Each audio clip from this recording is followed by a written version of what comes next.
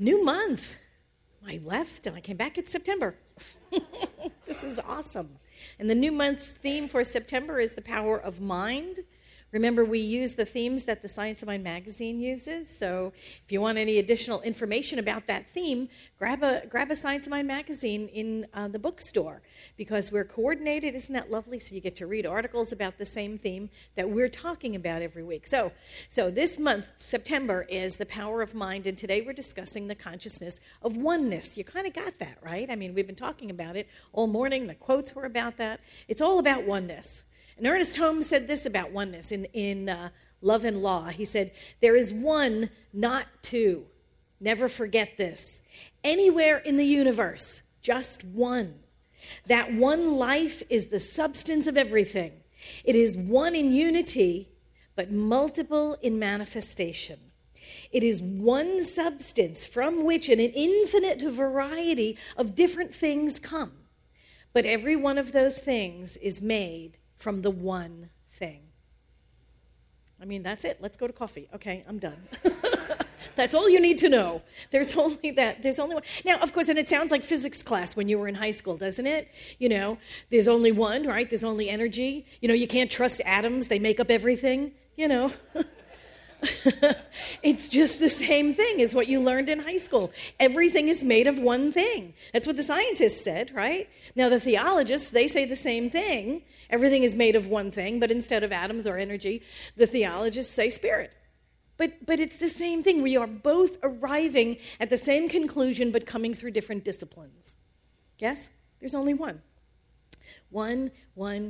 You hear it. The mystics have said it. They've been saying it for thousands of years. There's only one. Even before they could prove it quantitatively or scientifically, we intuitively knew that there is only one. And so that's what I'm talking about today, even though I've been on vacation for a week and I have vacation brain. I come back and I'm like, oh, God, how do you do this one again? You know. What did that made me think I could speak to oneness right out of the basic chute? It's like, oh my God. But here's the thing. It is a basic tenet of our teaching philosophy, isn't it? Right?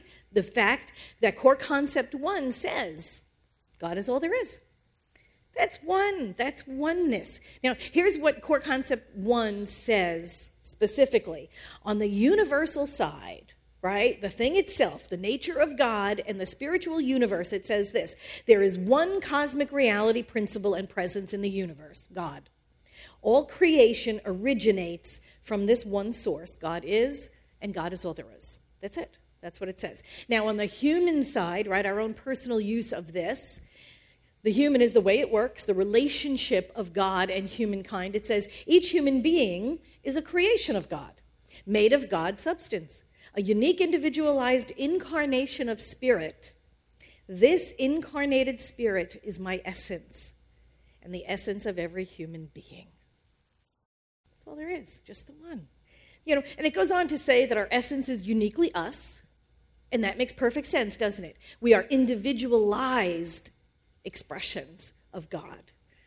We're not individuals, we are individualized expressions of that one substance. That essence, that is the truth of who we are. It cannot be destroyed. It cannot be damaged, diminished, or lost throughout our entire eternal journey. That is the truth of who we are. God is us, in us, as us, through us. That is what we are.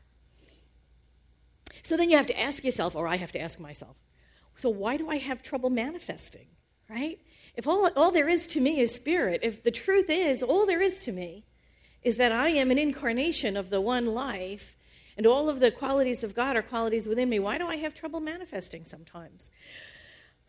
If we are what God is, there mustn't be any doubt that we get to have, be, or do what we are. There mustn't be any doubt, and I think that's where we sort of wander off, isn't it? We begin to doubt. We are the outpicturing of the divine. That's all we are. And yet we struggle with our demonstrations, don't we? Or maybe only I do. I shouldn't even talk for you. Maybe it's only me. I struggle with my demonstrations, you know. I would think if spirit is in me, if all I am is spirit, how can I possibly feel separated or apart from my good? How is that even possible? And Ernest Holmes said this. He said, unity is the basis of all that there is. There is but one God, but one mind, but one spirit, and only one power. When I embody myself in only my thoughts selfishly, I am separating myself from that which I think would be my good. And he goes on to say this, you may think that is a very subtle thing and could not be the reason for so much trouble. It is the foundation of most of our troubles. I am unconsciously separating myself from my good. That's what Ernest Holmes said in Love and Law. So if I'm praying for a new home, right? But insisting a new home is hard to get, I am unconsciously producing the very conditions by which that demonstration is made. Make sense? If I am praying for a thing and insisting on how that thing comes to me, I am limiting a limitless principle, and I am creating the very delay of my desire. Ernest Holmes said, we behold the infinitude of space hung with pictures. That is all there is in the universe. Isn't that gorgeous? I love that. You want me to say that again? We behold the infinitude of space hung with pictures. That is all there is in the universe. That's just delightful. That is amazing. That's so comforting, right? We must teach ourselves to think what we desire to think, to feel what we desire to feel, and place no limit in miracles. Place no limit on principle. Principle is absolute. Principle is the absolute. We pray, don't we? We do pray, right? Good. Like, I don't want to be the only one up here praying. Okay, we do pray. But we reserve sometimes our faith, don't we? We reserve our faith because we don't want to appear foolish in the 21st century in talking about miracles. And I think that has a lot to do with it sometimes. But you know, the interesting thing is miracles happen all the time. They're just course corrections, aren't they?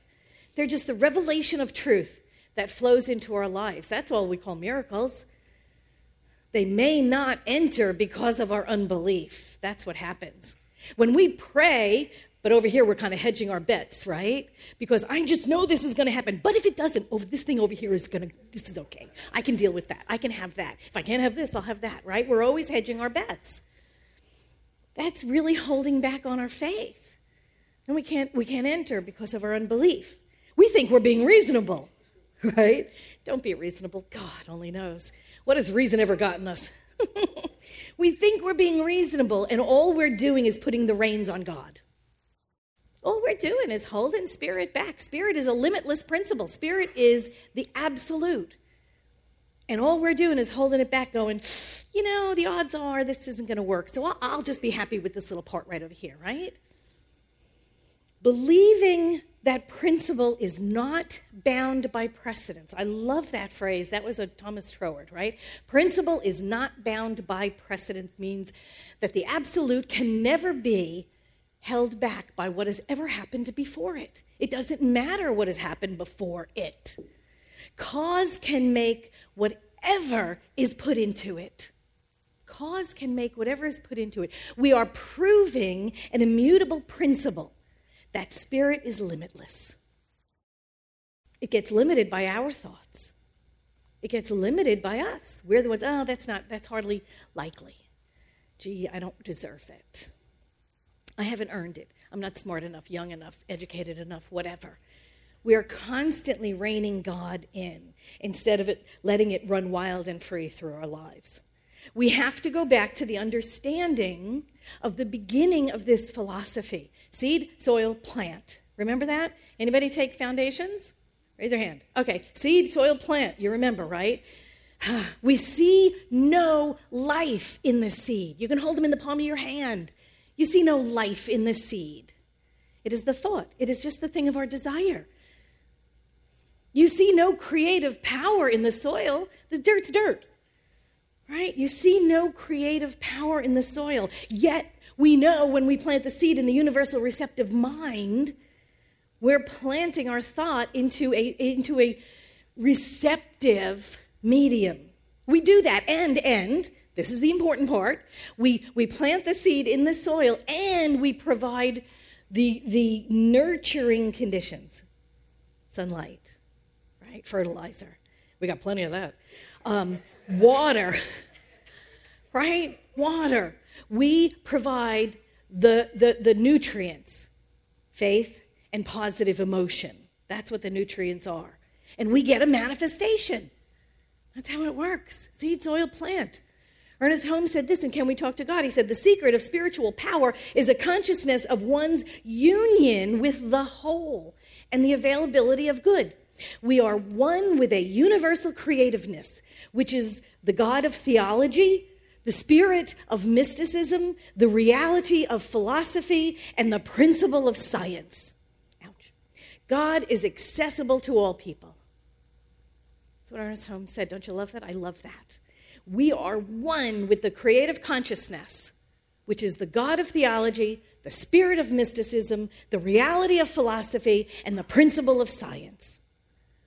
That's what we are. That's what this teaching philosophy is about. Proving the principle. We are aligning with this power and presence, which has always been and always will be. Going back to the physics, right? Always will be, always has been. Energy, always will be, always has been. Same thing. Can neither be created nor destroyed. All it does is change form. That's spirit. So we are aligning with this eternal power and presence for specific purposes. That's what we do.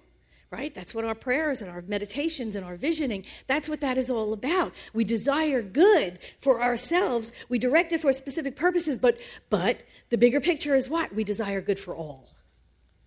That's what this is about. That's what the consciousness of one is about. We desire good for all. We hold a thought that we want for ourselves, but not for our neighbor.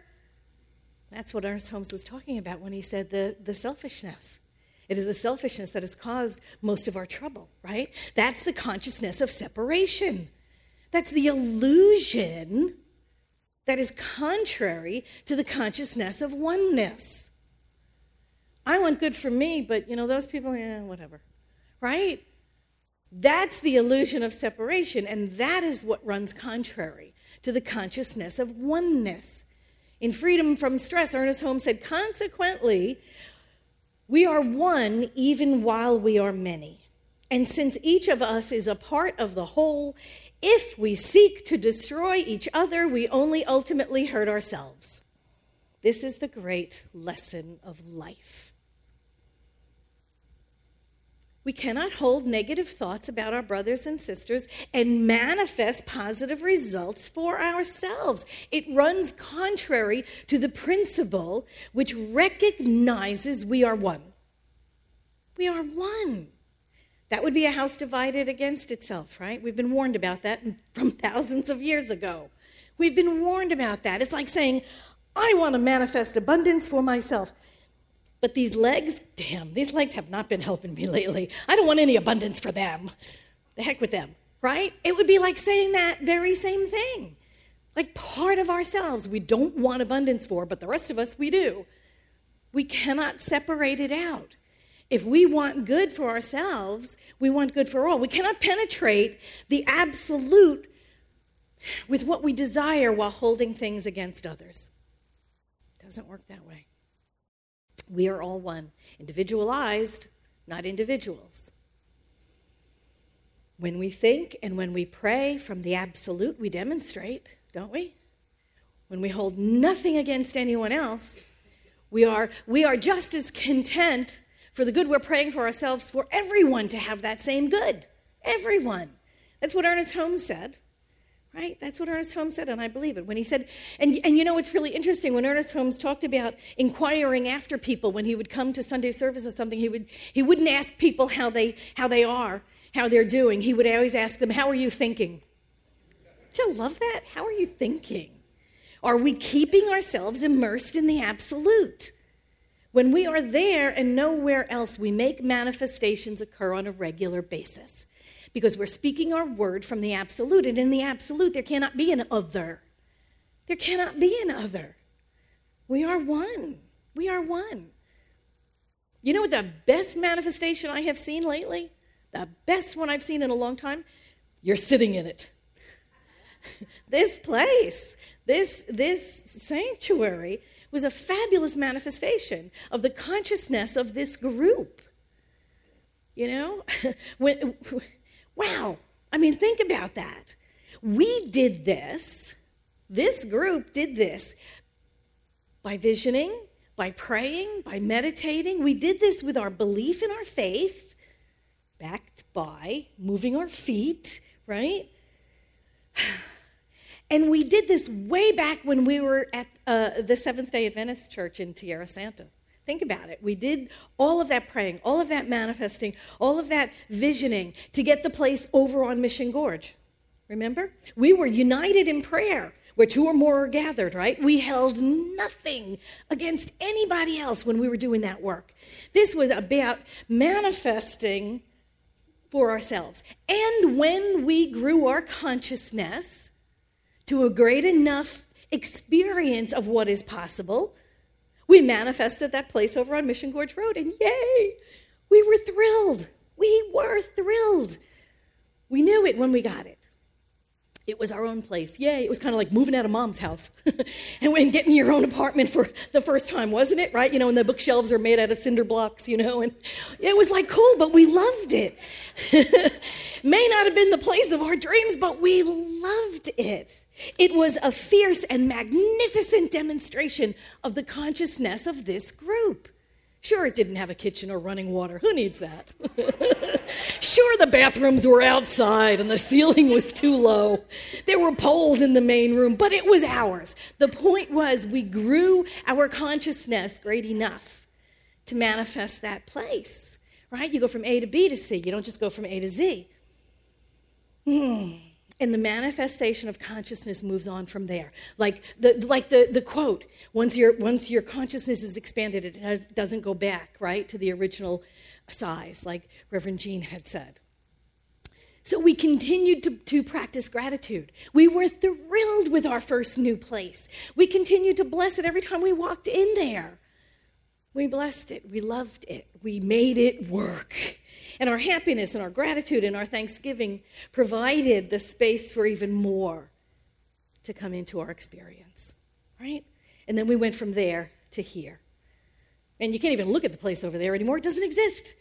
They just put 750 apartment buildings there on that spot. It's like gone.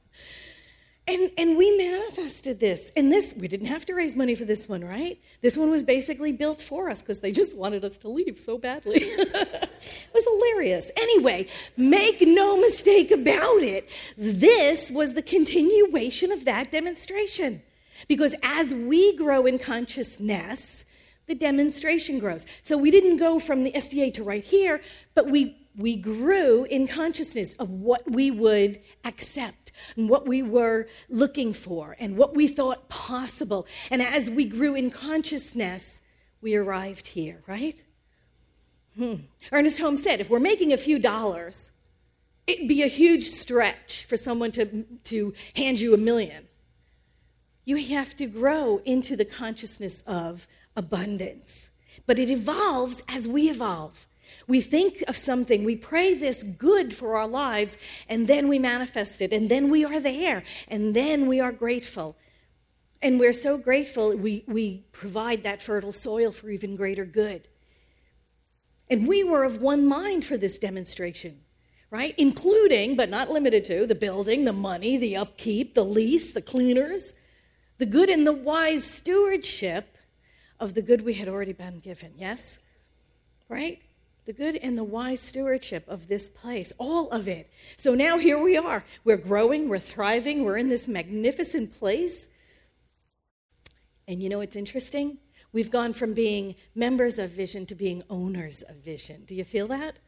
Do you feel that? Really? We are owners of Vision. And as owners, we recognize the consciousness of oneness. We recognize that we are all in this together. This is our place, right? This is our place. And the fact that we get all of this good doesn't take away good from others.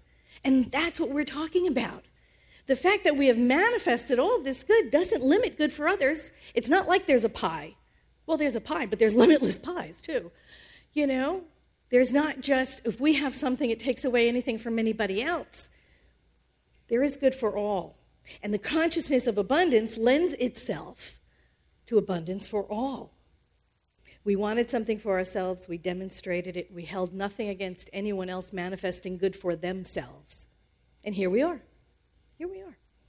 That is the power of mind.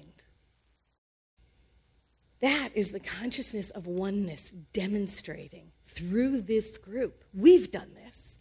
We've done this. This is the consciousness of vision. And as we continue to support each other and this spiritual home and grow and expand in consciousness, we'll create even more demonstrations, don't we? Individually and as a group. That's the consciousness of oneness. You look around and you can just see it all over. You see it in the eyes of someone else in this vision community. We are here. We are it. We are demonstrating the consciousness of oneness. Every time we walk into this building, I can't tell you, every time I walk in, it's like, just that song of gratitude, every time I walk in. Absolutely. And the more grateful we are, right, the more things that there are to be grateful for. Ernest Holmes said this, and I want to finish up with this. He said, "You are united with all. You are one with the eternal life itself. The presence of spirit within you blesses everyone you meet, tends to heal everything you touch, brings gladness to the life of everyone you contact. Therefore, you are a blessing to yourself, to humankind, and to the day in which you live. You are that blessing. You're that blessing to me and to Vision and to each other. Thank you so much."